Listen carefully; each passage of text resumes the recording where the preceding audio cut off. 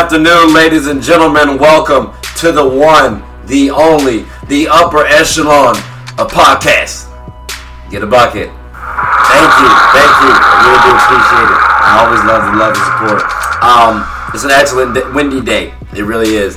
These trees, they might lose a few branches. They damn sure don't lost a lot of leaves. Now, per usual, we have some interesting developments in the NBA. And of course, my own personal spins. On top of that, a word from our sponsors. Nah, I'm playing. They're really not my sponsor. But I did think the commercial was funny, so I wanted to show you guys that. I wanted y'all to listen. So, chime in, feel free. And again, remember, I'm corny, so I thought it was comical. You might not. It is what it is. Alright, so we have quarter one. You already know we bringing up the NBA updates. The Lakers have replaced the Celtics as the number one team in the NBA. That's right. I'm a Laker fan. Remember that, ladies and gentlemen. So we are actually boasting a top 10 offense and defense. Usually that spells for the champion contenders. So we're looking kind of nice. We're actually looking pretty damn decent. This is the quickest, I repeat, the quickest a LeBron James super team, if you want to classify this as one.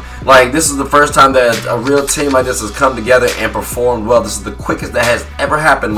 You can look at the Cavs. It did not take this quickly for them to gel well. You can look at the Miami Heat. It did not take them this long to look well. Matter of fact, I think they were 9-7 or 8. It was 9-8 or 8-9 at one point. So it's actually remarkable how the team is performing very well. You can thank a lot of that to the veterans that we have,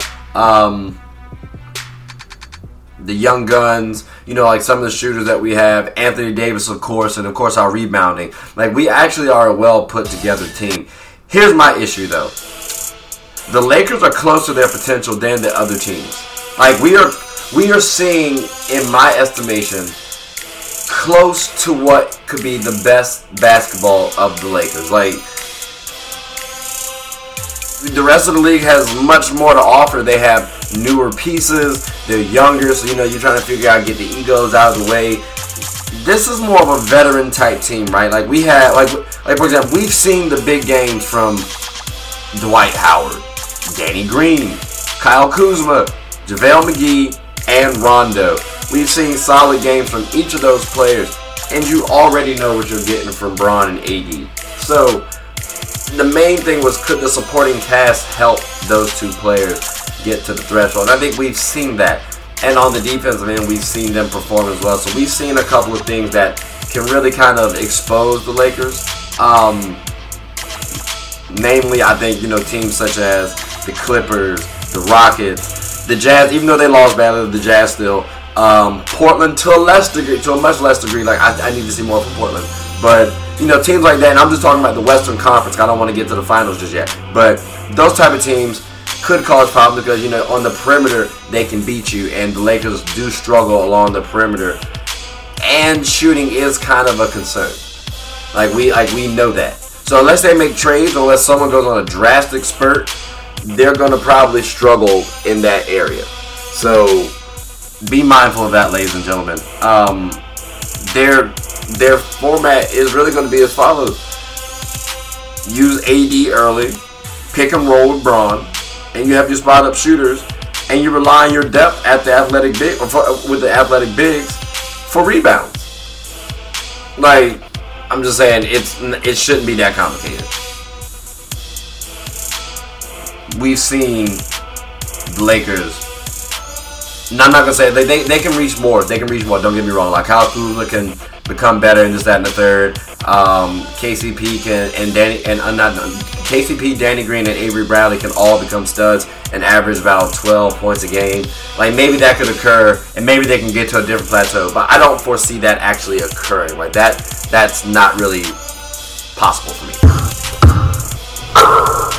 Suns and Hornets are still in playoff contention.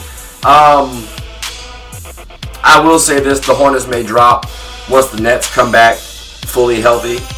Do watch out for that. But those are actually surprising stories in the league because, again, it's the Hornets led by Jordan who was considered arguably one of the worst owners in the league. And then, of course, the Suns are the Suns. Like, they've been drafting quite low for quite some time. So it would assume that, by now, they should be on par, at least make some noise, which is what they're doing.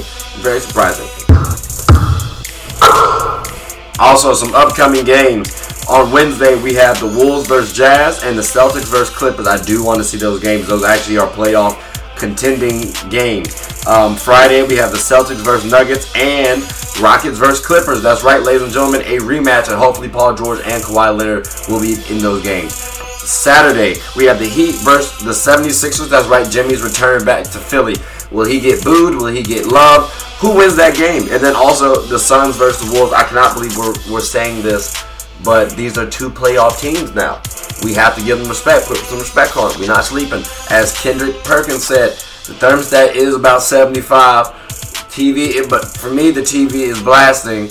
And, we pay attention to them damn Wolves and Suns. Alright, so we have Melo returning to the Portland Trail Blazers. And he actually didn't do too bad in his first game back after like a year. Okay, he put up 10 points on 4 of 14 shooting, 2 of 3 from 3, and he gave you 5 turnovers. So what I'm looking at is a scorer for you. Capable rebounder, maybe a little playmaker, but I'm not really banking on it too much. Like, he's going to be your helpful scorer that can get you about 15 a game. That's what I saw. Melo did give us a few comments, though, off the interview. Melo, go ahead and tell us how you feeling, baby. It felt great to just be back into the flow of the game, be back in the court, being back to where I think I belong at. Just being out there with the guys again. I think more so the routine, team buzz, team lunch, being around the guys' locker room, just the routine that I've been used to for 17 years now. So getting back into that. But as far as the game goes, it felt good to be back out there. So what did it feel like to do that first shot? I think the greatest feeling of it all was to feel wanted, by a group of guys who believe in me and my talent and what I can do. It wasn't just the players; it was the coaching staff. They really showed a strong level of belief in what I can still do. You know what? I agree. It is good to feel wanted. Like, I know it's your job. You want to feel appreciated and respected. Both Melo did not receive. Both of which Melo did not receive. Excuse me. Someone with his credentials getting blackballed like that just shows no one's safe. Like, it's cutthroat out here in this world. That's just further evidence that you should know that already. But again, re-emphasis, right? That's like he went through a little backstabbing back in the day, but he was able to come out of this, fairly decent. Got a chance to start anew. Good shit, Melo. Really do appreciate you and everything you support. Like, at the age of 35, Melo has to start looking out for himself. And you look out for the team as well, but you got to put yourself first. Because he wants to have his ass in the league for a little while longer. So you need to sit up there and you might want to be a little political nowadays, Like, you might want to sit up there and listen to the coach here and there, like, a little more, like, scale back on what you say, like, tailor it back, like, play the game right. Play the game effectively and professionally. And I think we'll see Melo in the league for at least 3 more seasons. Because he's at least a quality role player. I mean, hell, Vince Carter's out there shooting his tail off. You mean tell me Melo cannot learn how to do the exact same thing? And mind you, Melo was more of a polished player than Vince. So I see Melo being in the league, quality credentials, Hall of Fame career, and he can stay in the league for a few more seasons. Seems plausible to me. All right, halftime, ladies and gentlemen. Go ahead and get your popcorn, get your food, get your water, get your beer, get whatever you need to. Matter of fact, stay tuned because we got a nice little commercial for you coming up. It might be a little funny because I was just telling you to get some snacks. These nuts. Well, Deets nuts. Deets and Watson. Deets nuts. Those are nuts. Deets nuts are nut nuts. Deets nuts are meat nuts. You get one of those? Go ahead. Hey, Chris. How Deets nuts taste? Are they delicious? What a fun snack. Deets and Watson. These nuts are meat nuts. Meat nuts. Got him. Got him. Yeah, man. Like I said, that shit. That gets me every time. I don't know how they were allowed to come up with a commercial like that. Meat nuts. Like, what? Oh my God. Can we throw pause on that whole commercial? I just wanted to share that with y'all. Like I said, I saw it on TV. I was watching it. I was like, that's hilarious. Golden. Alright, so we're going to talk about Bron for quarter 3 now. Shout outs to Bron real fast. You know, he has received a triple-double against every team in the NBA, and that's been an accomplishment by only him. So, you know, shout outs to him. You got to give credit when credit's due. He got a little shout out on my Instagram page as well at get_a_bucket_pod. Again, I will be changing that. Just don't know when yet. Now, this Lakers team that Bron is currently on reminds me, wait for it, of the Heat team in 06 with D-Wade at the helm. You got to remember, and I'm not saying it's an exact match. It's not a direct correlation of one. Like, just hear me out, folks. I know some of y'all like, what the hell are you talking about, right? So, reason why I say that, you have a young dynamic force in Anthony Davis. You had that with D-Wade. You have a quality veteran who is still capable of putting up all-star type numbers in Bron, and you had that in Shaquille O'Neal. Now, following, what do you have? You got Kyle Kuzma. Alright, cool. He's a young, streaky shooter. I don't know who I want to classify him as, right? But I mean, and then you have a bunch of veterans. Like, you have your Jared Dudleys, you have your Dwight Howards, you have your JaVale McGee's. Like, you have a bunch of quality veterans who are actually playing their roles. Now, on the Heat, who did they have? Udonis Haslem. He was a young, up-and-coming player. So maybe Kyle Kuzma can be that, because Udonis was solid on the baseline mid-range. So, Eddie Jones, decent shooter. Jason Capono, decent shooter. Alonzo Mourning, quality backup big man. Like, he was actually, you could actually make the case he was a better defender than Shaq. No, not make the case. He was a better defender than Shaq. Like, that's easy. Again, you state Shaq. Gary Payton, quality veteran. Wayne Simeon, he was okay. Antoine Walker, quality veteran. Jason Williams, aka White Chocolate, who just recently had a birthday. Shout out to you and thank you for liking the post. He was also on the team. Darrell Wright, he was also on the team. Like, you have quality players across the board who know their role, and that's the same way this Lakers team has been constructed. So it's not baffling to state that, you know, the two teams are very similar. Now, the main thing stopping the Lakers, as I stated earlier, would be the health, their own shooting, and then facing teams with a quality perimeter game who aren't too bad on the interior themselves. So, I'm bringing up Bron because I want to state the following. I had a quote-unquote barbershop talk, if you will. My friend's dad has been cutting my hair. Shout out to him. And he asked me, I made a statement, you know, there are 5 players who you can make the case are better than Bron.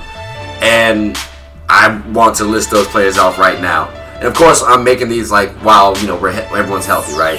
So you have KD, that's a no-brainer. Kawhi, he beat Bron. And he plays both ends of the floor at an elite level. And he's also starting to pass the ball pretty well. Anthony Davis, who's also on Bron's team. He defends better. He can score better. Only thing he probably cannot do better is playmate.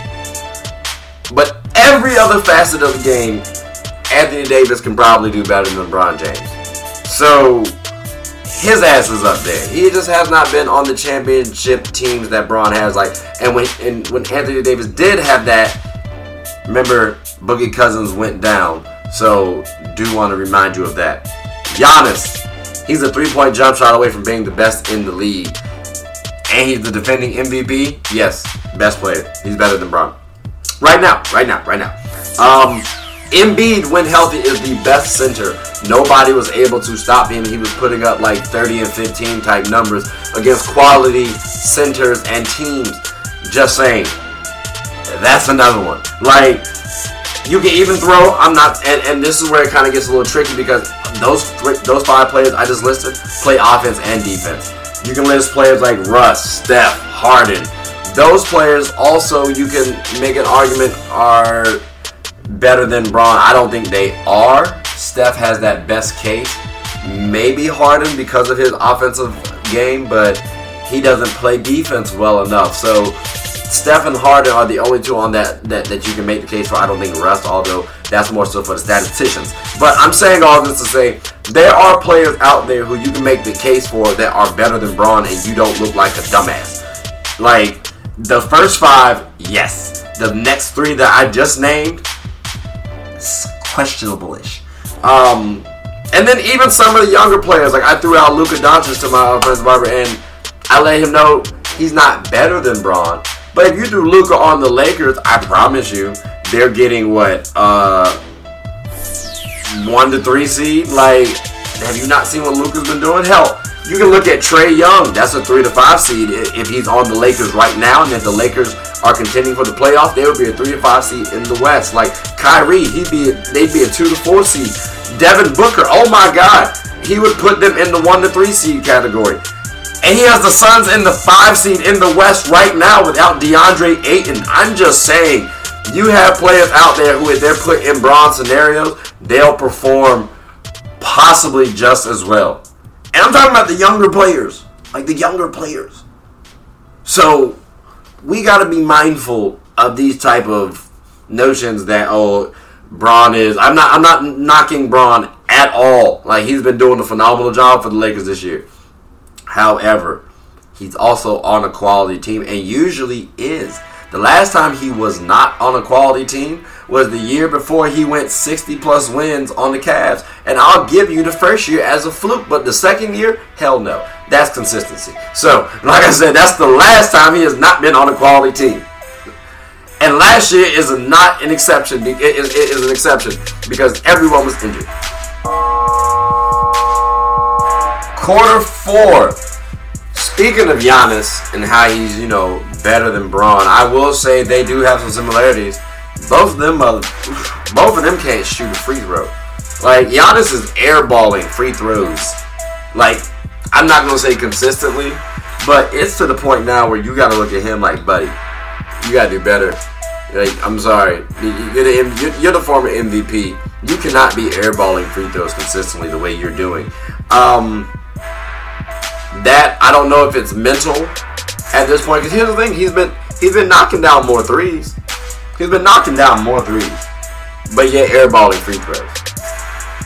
I'm not getting it. I'm not getting it at all. He needs to correct that. That kind of reminds me of like the Shaq days. And can you remember, like, Shaq wasn't... Again, I'm a Laker fan, so I studied this all the time. The best way to stop Shaq was to foul his ass. That was the best way. Get some low-budget, low-role player, get him to foul. You got 5 fouls like that. Make him to the free... and send him to the free throw line. He shot... he'd be fortunate to shoot 50%. Ecstatic is 60. And... I don't even know what the hell would happen if he got 70%. But you get the point. The man was a terrible free throw shooter.